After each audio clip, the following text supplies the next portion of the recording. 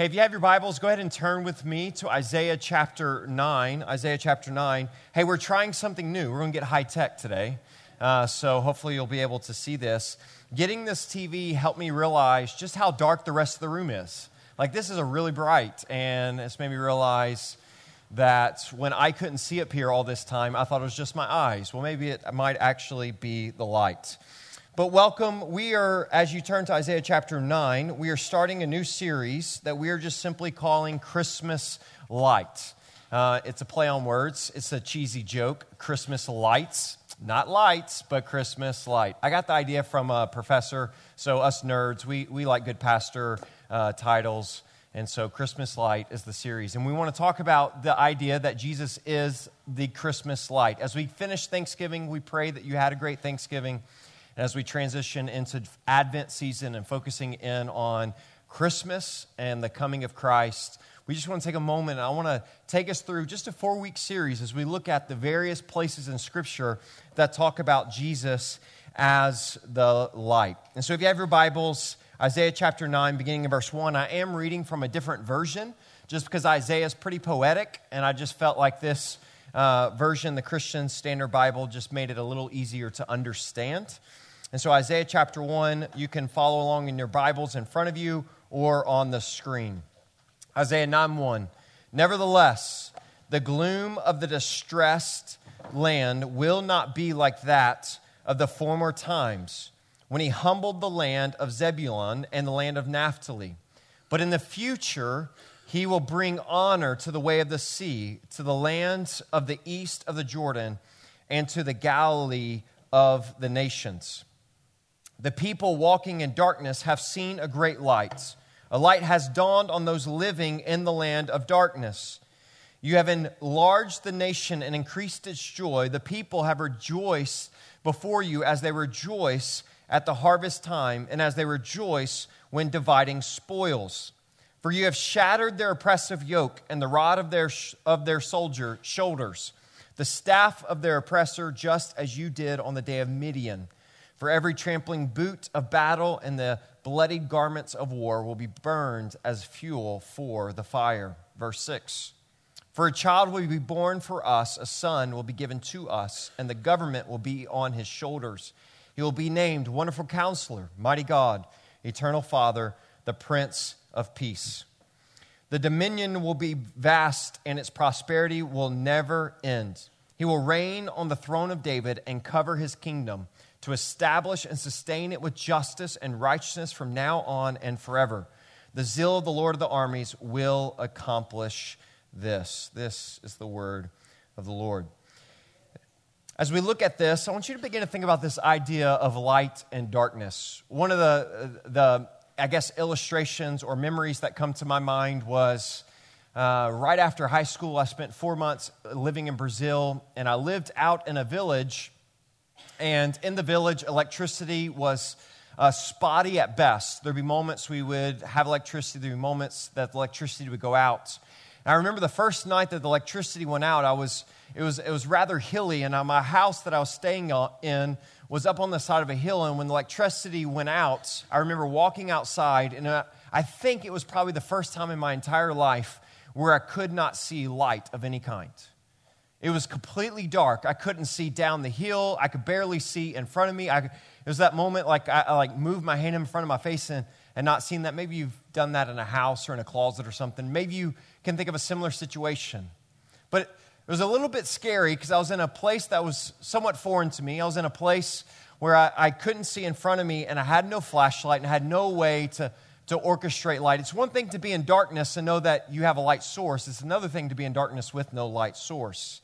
I have family in town for Thanksgiving, grateful for that. And my wife and her brother and his wife were going out to eat on Friday night. And so I was looking for restaurants. Fascinating. Google this. Google sightless restaurants. I discovered it when I was looking at fun restaurants or things to do. There are restaurants that are completely black. There are just no lights whatsoever. Or if they do have a little bit of light, they put a blindfold on you as you eat. The idea is twofold, I discovered, because I was fascinated by it. I kept doing a little bit of research, is That one, that it helps you kind of, the senses, they say, of your taste buds are heightened by not being able to see the food. And two, they started actually, some of the first ones came from Europe as a fundraiser for the blind. Is that the wait staff was blind, and so it was an experience to understand what that may look like. I came across an article of a journalist who was talking about these restaurants, and he said this the first time he went. He said, I came to this moment where I felt panicked by the utter darkness and the inability to see my own hand while waving it in front of my face. He said, I heard a glass crash to the floor from a nearby table, just like you might have heard before at a restaurant, but he said not being able to see anything, the reaction was much more heightened. Since there was no lights of any kind, if you needed to go to the restroom, you had to have someone escort you. He said you would never imagine how difficult it is to eat when you don't know where anything is on your plate. I give those illustrations because I want us to think about the idea of darkness and what darkness does. There are four truths as we walk through this text, as we look at this. And the first one I want us to see is simply the advent of light. I use this word intentionally because of the Christmas season, as opposed to the coming of light or the reality of light or even the anticipation of light. But all of those would be equally true. When we think about the word Advent, Advent is simply the arrival of a notable person, thing, or event. When we talk about the Christmas season, it's called Advent because it is the story, or better yet, the historical events of a notable person whose name is Jesus, who has arrived on the scene. When we look at Isaiah chapter 9, verse 2, the text is the people walking in darkness. And I want you to notice I intentionally outlined it this way so you could see the structure that is often common in Hebrew poetic language. And it's simply the structure of what is called a chiasm that goes like this. And it emphasizes that which is at its point. And so it starts by saying the people walk in darkness, and you can see they have seen a great light. A light has dawned on those living in the land of darkness. It's an intentional poetic device to emphasize the reality of utter darkness. And what we are talking about is the coming of light, the advent of light. The hope of Isaiah chapter 9, for those reading it and listening to it as Isaiah is speaking, is the hope of in the midst of darkness, there is utter light. It's no different than the moment where you are maybe at this sightless restaurant and the journalist said, I felt so desperate in the darkness, I went up to use the restroom just so I could go into a room with light. It's that angst of utter darkness, having a lack of control and not being able to see. Well, this was the situation that Israel was in. Isaiah is writing during a time where the Assyrians and Babylonians are coming and conquering the northern kingdom as well as the southern kingdom over a span of a century. It's a time of oppression. It's a time of darkness. It even says later when it gives a reference to just like in the day of Midian, which is a reference to Judges chapter 7, where God uses Gideon to bring freedom to God's people. Isaiah is writing about the freedom. It's a season of utter darkness, and it's pointing to this moment that light is coming. And I want us to see that the advent of light and the impact that it has in our lives, which leads simply to truth number 2. What is the impact of light? Verse 2 tells us the advent of light is coming, but then verses 3 through 5 tells us the impact of that light. Let's look at verse 3. You have enlarged the nation and increased its joy. Now remember, in the context, they are what? They're being oppressed. In the context, Isaiah is writing in which the land is being attacked and conquered. And here they're saying when the light comes, what will be the result or the impact of that light? It will enlarge the nation. When you are talking in the context of war, when you're talking in the context of kingdom, enlarging of the nation represents prosperity. It represents victory. And because of that victory, joy is coming. That's why a lot of times we talk about Christmas even as a joyous season. The people have rejoiced before you as they rejoice at the harvest time and as they rejoice when dividing spoils. It's like a major payday. It's when you've conquered a land and now everything in that land is yours. the joy that comes from the victorious party as they divide the spoils that comes their way. That what was someone else's is now yours. This is the picture.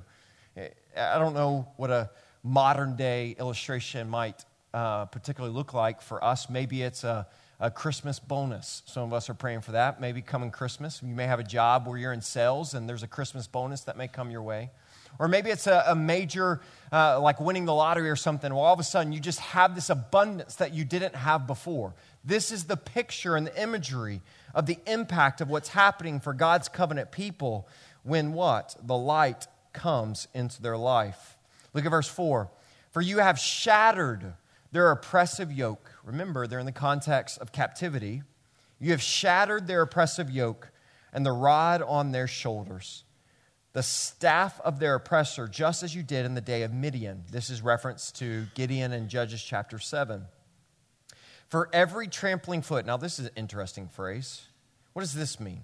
For every trampling boot of battle and the bloody garment of war will be burned as the fuel for the fire.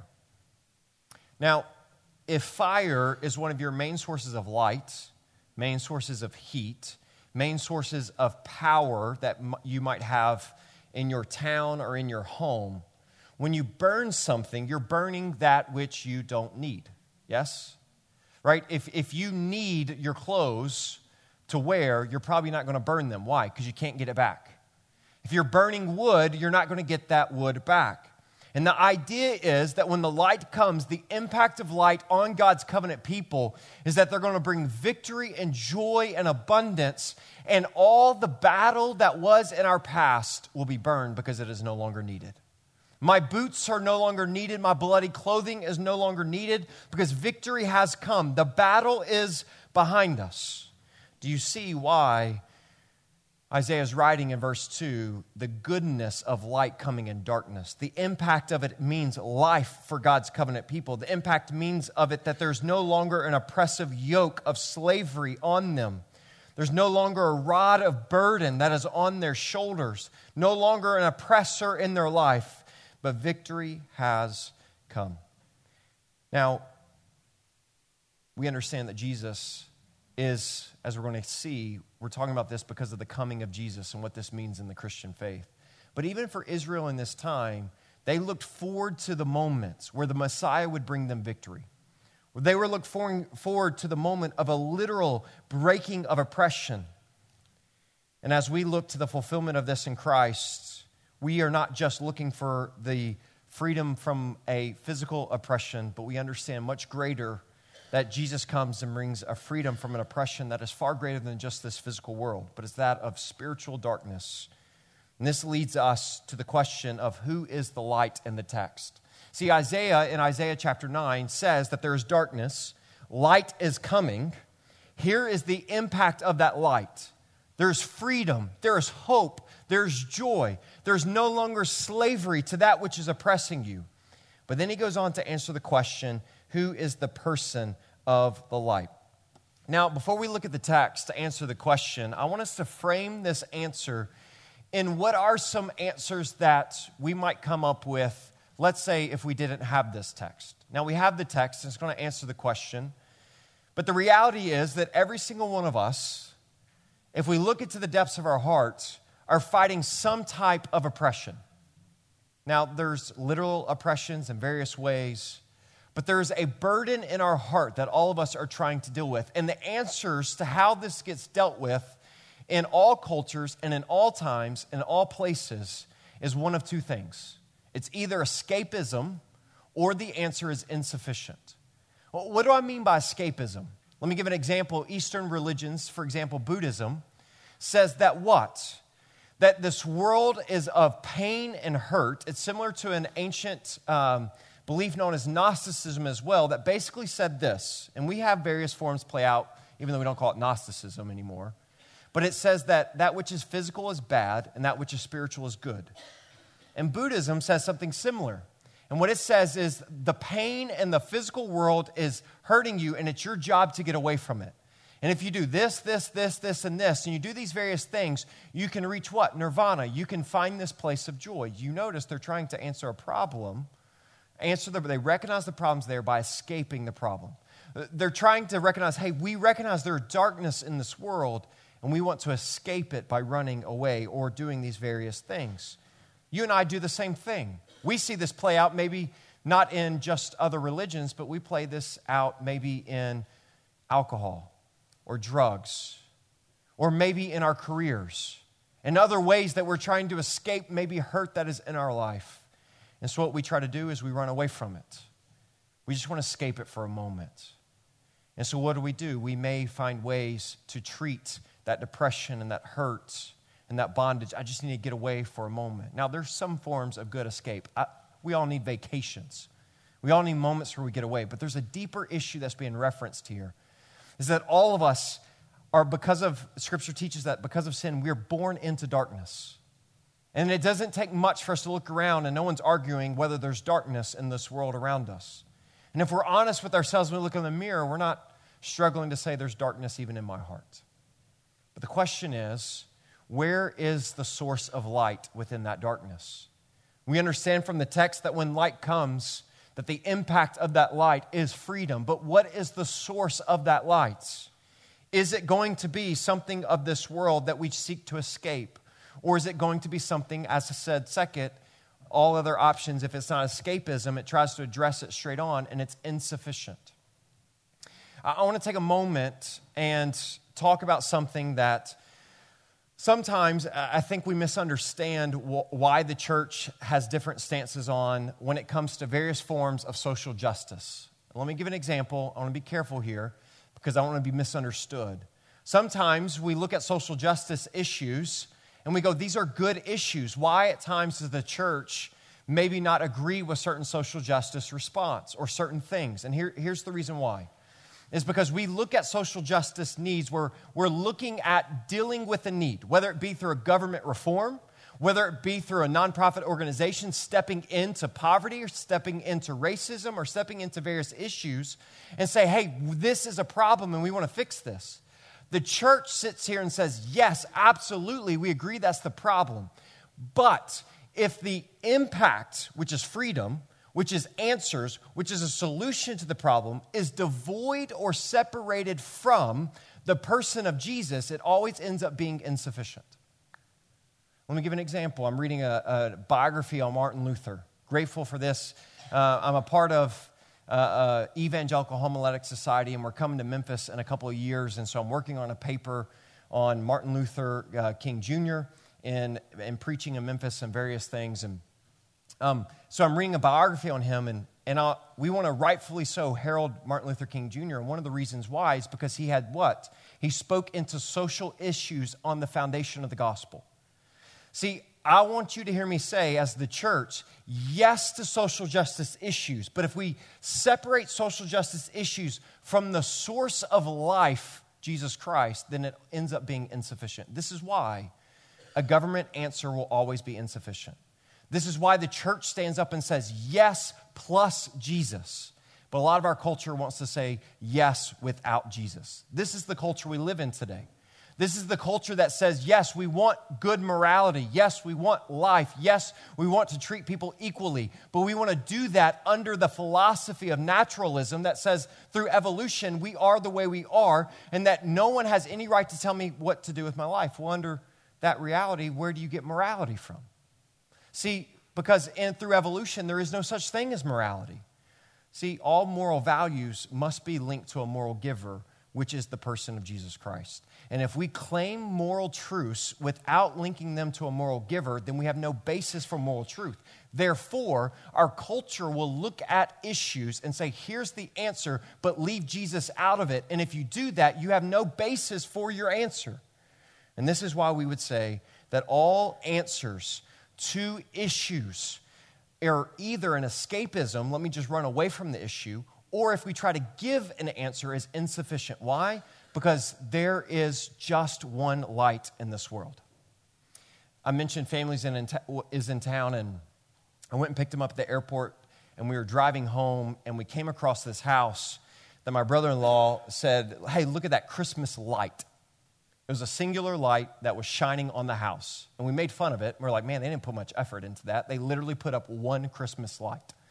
I was like, at least, well, I've made fun of them. Then I realized, well, I haven't put up any. So who am I to make fun of them? But the more I thought about this, I thought, they're actually kind of genius. And this is what I'm going to use for my wife the next time she asks me to put up lights. There is only one Christmas light, and his name is Jesus. And that picture of the Christmas light, even though it was they're like, hey, let me just put up a light. But the truth is, there is only one Christmas light. There is not a number of answers to the problems and the darkness in this world. But see, when we define darkness, darkness is what? The absence of light. You can't have darkness and light and choose to what? Light doesn't exist from the absence of darkness. Darkness exists from the absence of light. And so if we want to bring light to darkness, we must find who the light source is. And this is where we come to the text. It says what? The light for a child will be born for us. Reference to Jesus. This is a text that the New Testament authors for hundreds of years were waiting on, and when it came, they recognized that this is Jesus. The person of light is a person. His name is Jesus. He's a child, first of all. A son will be given to us. In reference, we understand now later theologically, reference to the Son of the person of the Trinity. So let me write this if we can. I lost my screen. Here we go. So a child. So who is the person of light? He's a child. 2, he's a ruler. Look what the text says. He will be named Wonderful Counselor, Mighty God, Eternal Father, Prince of Peace. And what? The government will be on his shoulders. So we have one who is coming, will be born as a child, who will be a king, the government will be on his shoulders. But listen to this. He won't just be any ruler, but the dominion will be vast, and its prosperity will never end. It will be a kingdom that is never ending. And he will reign on the throne of David. This is a fulfillment of the Messiah, the messianic truth that there will be one from David who will reign. And listen to this. And he will establish and sustain what? Justice and righteousness. We were just talking about social justice. And again, we want to affirm where social justice reaches into the world and says, yes, let's find solutions to the problems we see, because we would agree there are problems in this world, but we want to see that true justice comes through the light source. And so when it comes down to it, the question isn't, is there darkness? Yes, there's darkness. That's understood. Do we understand the impact that light has on darkness? Go into a dark room and then allow light to what? Shine, to see, to understand. We understand the impact of light. That's not in question. The question is, what is the source of light? And this is the Christian faith, and this is the gospel message, that there is no source other than the person of Jesus. And in the Old Testament, all the way into the New Testament, this truth is realized as they look to Jesus as the one who will rule justly and righteously. He is a good God. When you separate the impact of light from the person of light, the results will always be insufficient. So the question, as you think about this, is where do you need light in your life? This is a message that is true for our culture, for our world, no doubt about it. But it's a message that is true for us. I need light in my life. I need light in various areas of my life. Where do you as well? And what is the answer? What is the source of that light? I want to end with simply truth number 4, the promise of light. This is the title of today's sermon, the promise of light, because what? It's an Old Testament text that is foreshadowing the coming of the Messiah. It's a text that is written to Israel to say a promise. Again, I just want to look back at this, and I want you to notice the future tense. Will be born, will be given, will be on his shoulders, will be named Wonderful Counselor, will be vast, and it will never end, and he will reign, all future tense. This is a promise of hope, that no matter what the darkness is, and no matter how dark it gets, light is coming. And we know this because we live on the other side of the cross of Jesus, that we have the full writing of the New Testament, that we understand that this light is Jesus. And so for you and I, as we live in this world today, and as we live in darkness in this culture, and in this world and in the wars around us globally and in the suffering and the hatred and the divides that are not only in our culture, but are even at times in families, in friendships, in our workplaces, and in our hearts. We're reminded that no matter how dark it is, that there is a promise that light has come. This is why we celebrate Christmas. This is why we celebrate Christ, is because what? Christ has come. But here's the truth about the Advent season. We don't just celebrate the promise of Isaiah that Christ will come in Matthew, Mark, Luke in that first century. But we understand, because we have the rest of Scripture, that we also celebrate at Advent, to celebrate that Christ has come. But there's a promise that Christ will come again. And you and I are not just reading back on history, the promise that Christ would come, but we're also looking forward in history to the promise that Christ will come again. And so as we celebrate the Advent, I want you to hear that Christ will come again. And in fact, he says that if anybody who calls upon me, who confesses their sin, will be saved, and I will come and, paraphrasing a little bit, Romans chapter 8, will come and make residence in your heart. Do you need light to shine in your heart today? Might you turn to Jesus and allow him to shine? I want to end with a story that I read a few weeks ago. George Truett was a pastor in Texas in the 19th century. He pastored a church in Dallas, and at the time was the largest church, at least in the Western world. And he tells this story in one of his sermons about this girl. And let me just read this story, and I'll apply it to today's truth. He tells the story that years ago in South Texas, there was a home out in the country that burned. And remember, this is in the country of Texas in the mid-1800s. And so calling a firefighter to be there quickly was not always an option. And because of that, the entire house burned. And sadly, the entire family was killed except for a 10-year-old little girl who survived. Although she survived, she was burned greatly. She was sent to a Christian foster home or orphanage known as Buckner Orphan House. She was advised where to go. She was put on a train, and then the gentleman who ran the house was told what time she would arrive, and so she showed up on the train. She came out, and Buckner tells the story. George Truett actually is telling the story because he was there when in the event that's about to happen. But he tells the story where Mr. Buckner sees her, and she's been crying as a 10-year-old girl going to a new home who's lost everything. She gets there, and they meet, and she just weeps. And so she gets a part of the orphanage, and there's dozens of children at this orphanage. And George Truett tells the story. He'd go and visit the orphanage, and a peculiar thing would happen is that when Mr. Buckner would come back from traveling or would come into a room, that the kids would go up and give him a hug. And the kids would hug him, and they would kiss him on the cheek, and he'd kiss them on the cheek, and he was just an affectionate, loving guy.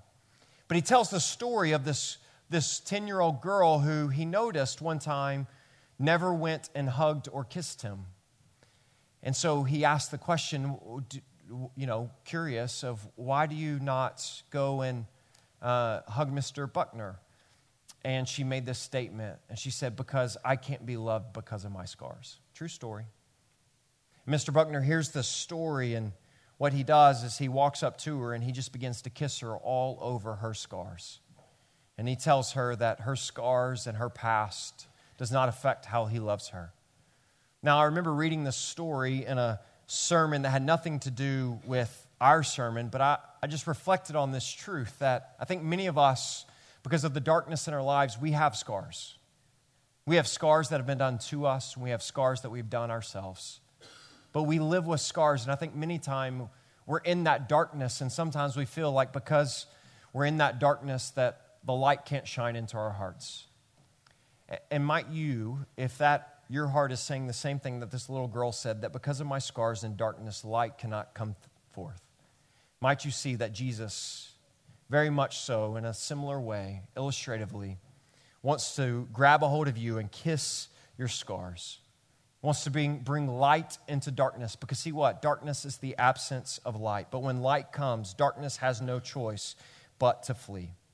Jesus is the promised light of our lives that dispels all darkness. Might you turn to him and let his light shine in your heart. Let's pray. Jesus, we reflect on this truth that you are our King and Lord. We celebrate this truth that when darkness was great, your light shined forth through the person of your Son, the Father, your Son, Jesus Christ, who was born of the flesh as a baby, and light came forth. That light entered into this darkness to bring salvation in the darkness, to shine light within darkness. And I know that, Jesus, our world needs that light to shine, not only outside of these walls, but even now in these walls, in our hearts. So I pray that if there's anybody who's in despair in that darkness, that Jesus, your light would shine forth into their hearts, that your saving grace would shine forth, that they would recognize, I myself included, that I need your light to shine in my heart. I cannot escape the darkness on my own, and I cannot solve the darkness on my own. It's insufficient. But instead, I just need to turn to the light giver and allow your light to shine in our hearts. I pray that that would be true in this room, Jesus.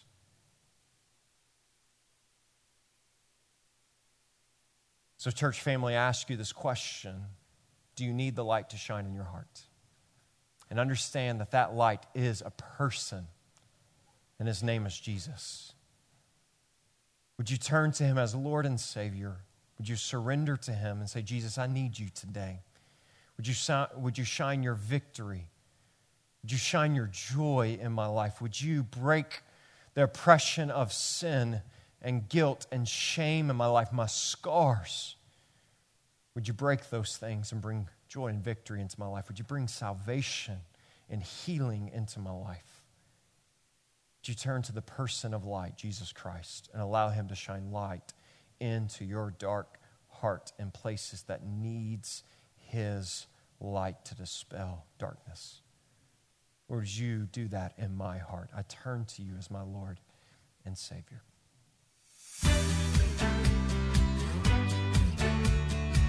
We hope today's message was encouraging for you. We'd also love to hear how God used this message to speak to you. You can email us at info@newhopeny.org. You can also find us on Facebook and Instagram. Our handle for those outlets is New Hope NYC. Our website is www.newhopeny.org. If you are in the New York City area, we have 4 p.m. worship gatherings on Sundays at 164-2 Goethals Avenue in Jamaica, Queens. We're praying for you, and we hope to see you soon.